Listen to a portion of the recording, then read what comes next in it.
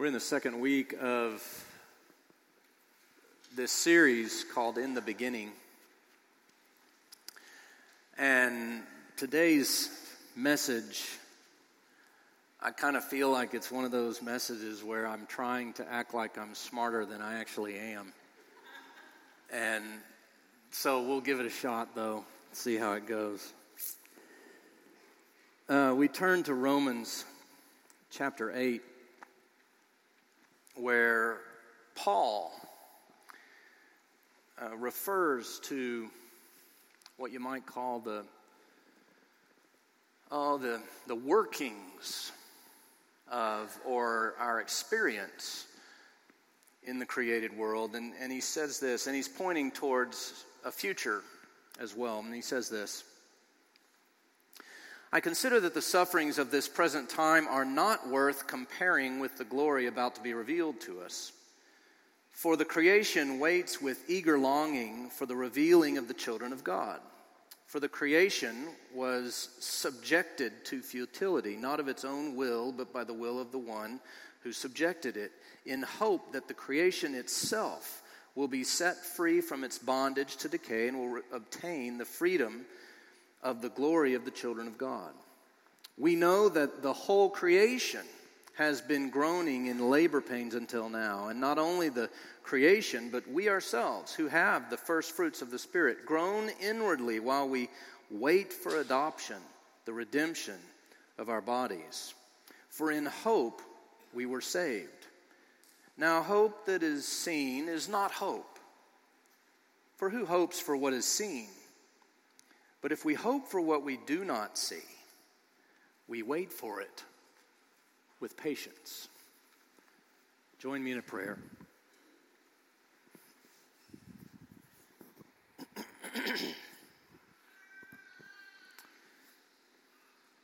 Gracious God, be with us as we walk through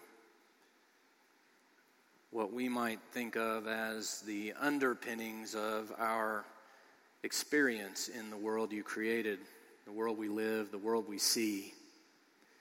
Give us a sense of that so that we might, in fact, have a sense of how we are to live in it. Basically, our prayer is that you speak to us today. Let the words of my mouth and the meditation on our hearts be acceptable. Amen. All right, so last week we started off this series by reading the first words of Genesis, in the beginning when God created the heavens and the earth. And we spoke of how that reveals to us a God who is, as we put it, eternally committed to the monotony of creating. And not only that, but a God who takes delight in creation. We put it this way. We said God continuously makes things because God continues to love the things that God makes. In fact, we talked about the first chapter of Genesis being a song, a hymn that sings of the delight God takes in giving life. And you kind of do all that, and it has this sense of wonder and this romantic kind of joy-filled feeling, like a nostalgic kind of, and just, it's a good feeling, right? That we are in fact in the presence of a God like that. Today we're going to talk about the backside of that a little bit, because that's not the whole picture. Life is not always nostalgic and romantic and wonderful and smooth, and life is bumpy, life is messy, life is hard, life is filled with times of pain and hardship, right? And in fact, we go through seasons of life that are more that than anything else, and those are the times when we can struggle with our faith and yet are called upon to have faith more than any other time. So life's just, it's not smooth. In fact, it's it's filled with tension. The world is filled with tension. We see it all the time. I don't even have to tell you that, right? Evening news, Facebook conversations. We almost are afraid to sometimes put out an opinion because it's just going to go, here instead of just right here. Shouldn't it be okay? No, it's going to go here. Just this tense sense of the world. Why is that? What is that about? So to try to get in an answer, we're not going to fully answer it. That's kind of part of the mystery of it. But to try to get in an answer, we have to do some of what we did last week, which is to let go of some of the assumptions that we bring to our understanding of the created world and the world around us. And there are two that we're going to lift up. And then really that's what the spiritual life is all about. Following Christ is quite often so much about shedding ourselves of all the junk we bring so that it gets down to something real, right? That's a spiritual thing. It's what following Jesus entails. So we're going to have to try to shed a couple of ways of thinking, and it's not easy.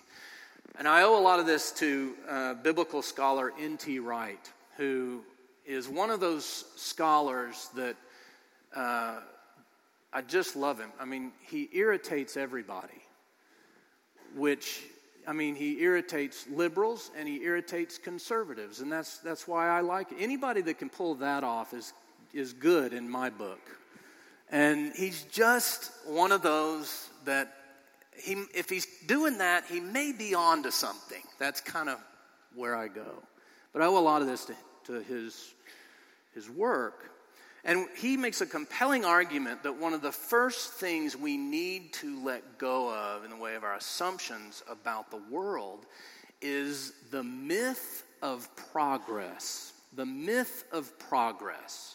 Not progress. The myth of progress.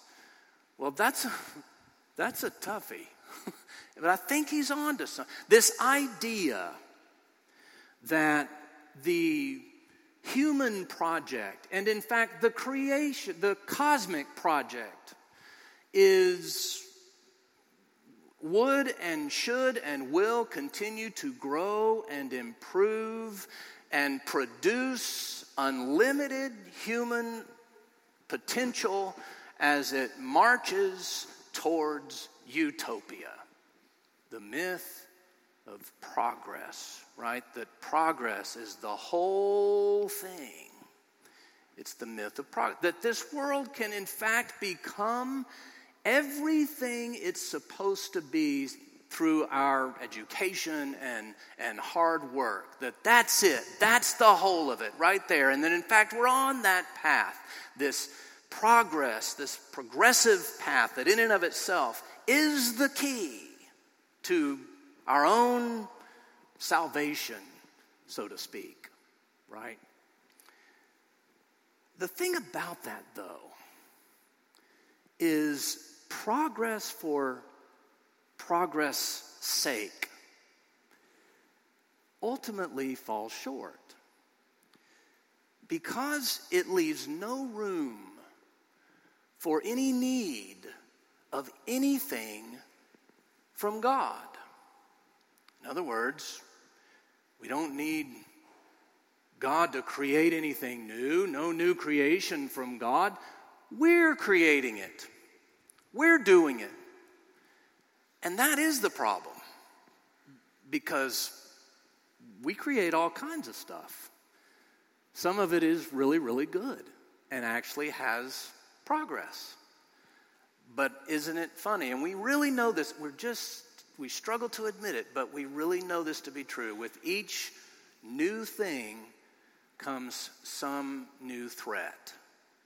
With each improvement comes an improved ability to harm, which is actually no progress at all when you're speaking of the whole. And That's where it falls. It fails to take into account the reality of evil. That's the short of it. Progress for progress' sake, that will somehow the world will in and of its own steam move into some type of utopia, fails to take into account the reality of evil. As Wright puts it, he says, where the myth of progress falls short is it underestimates the power of evil itself as something that needs to be acknowledged, and therefore also discounts the power and importance of the cross, God's no to evil, that opens the door for God's yes to creation. So progress for progress' sake is a myth, and we need to let it go. Doesn't mean that we don't have good progress in things. That's important and good, but it's not the full answer. The other one is, for me, a little easier, but also deeply kind of ingrained, particularly in Western Christianity. The other one is the idea that the world is wicked and that we need to escape it. And that the tension we feel is a sign of that very thing, that we're not really meant for this world. We're meant for a better world, as if we're, visiting just for a while. And that we don't have really any need of this world, that we're bound for a better world. And it's really nothing about this world at all. As if when God created the world and called it good, well, it was just a nice thing to say, but not really for real. And the problem with this one is kind of obvious, but very real, is that if we're just passing through, just visiting, we're really not meant for this place, that the world wasn't actually created for anything other than just kind of an experiment gone bad, as if God can't create exactly the world God desires,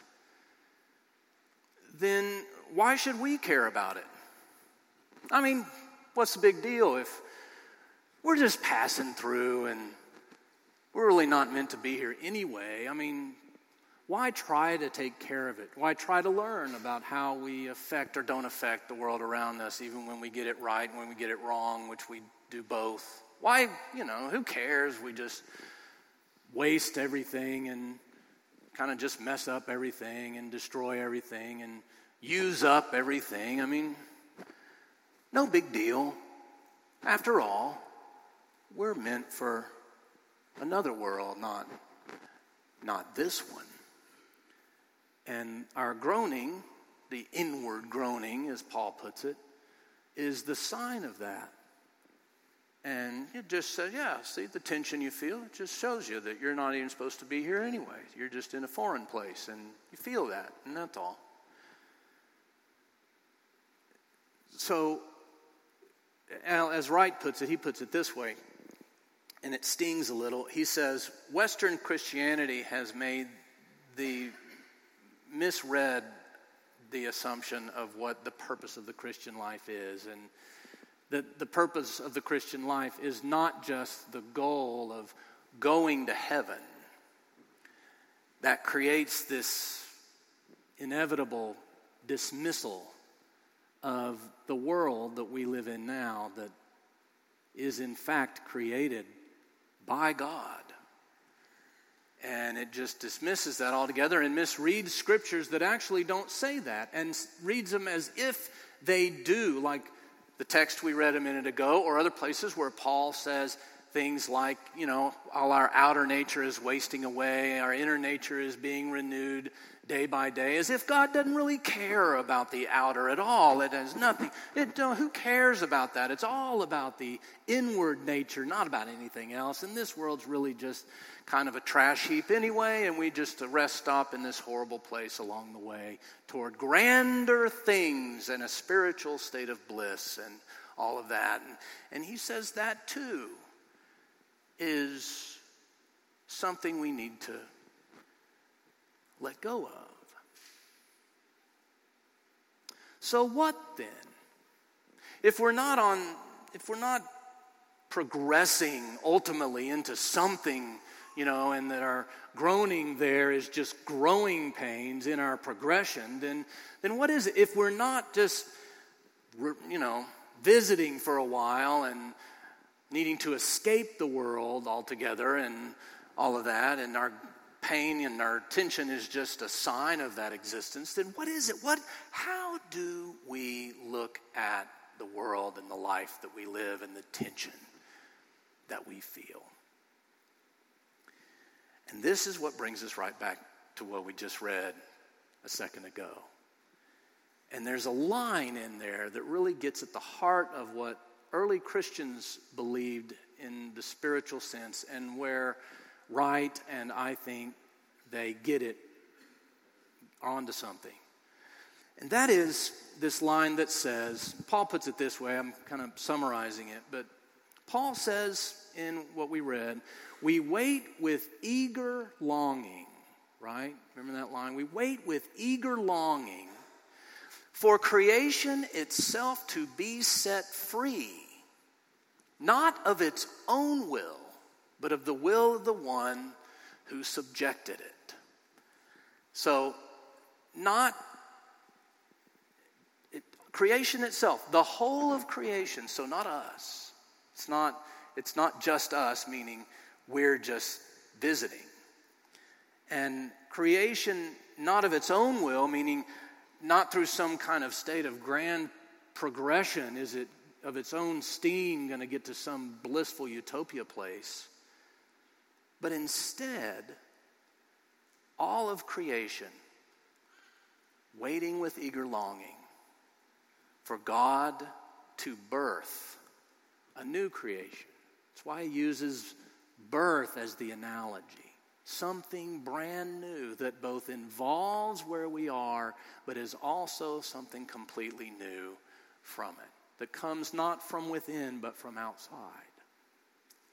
That's kind of getting at it. And the tension we feel is the difference between where we're living now and this hope in what we are believed to be happening, but don't see it yet.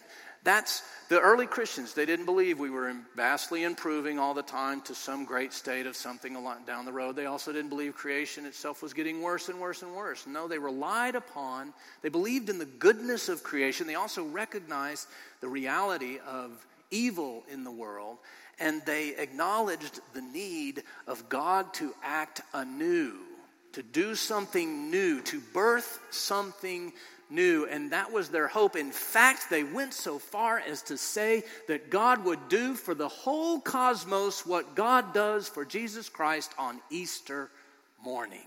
And that's the tension between what we see in the world and what we are convinced that it will happen in the unseen that hasn't happened yet. We feel this tension. In fact, that's what a Christian is. A Christian is a person who stands in between the seen and known world and the unseen world in which we believe in and have hope in.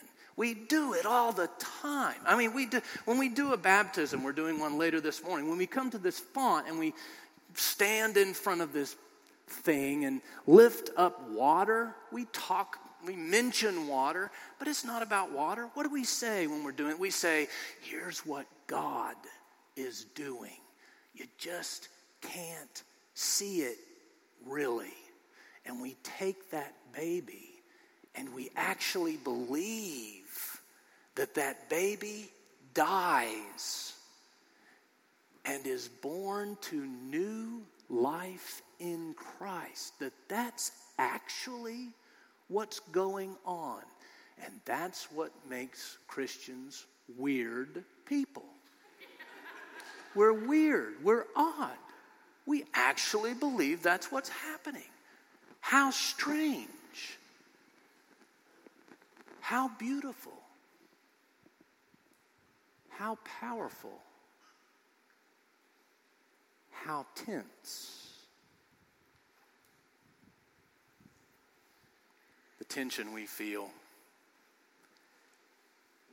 is there because we see the world that we live in.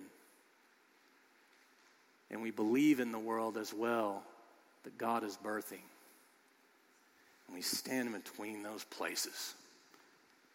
And we feel the tension of collision as God intervenes again and again and again with a new creation that is, but is not yet. Paul really had it right. We hope for things we cannot see, and we wait for it with patience. Amen.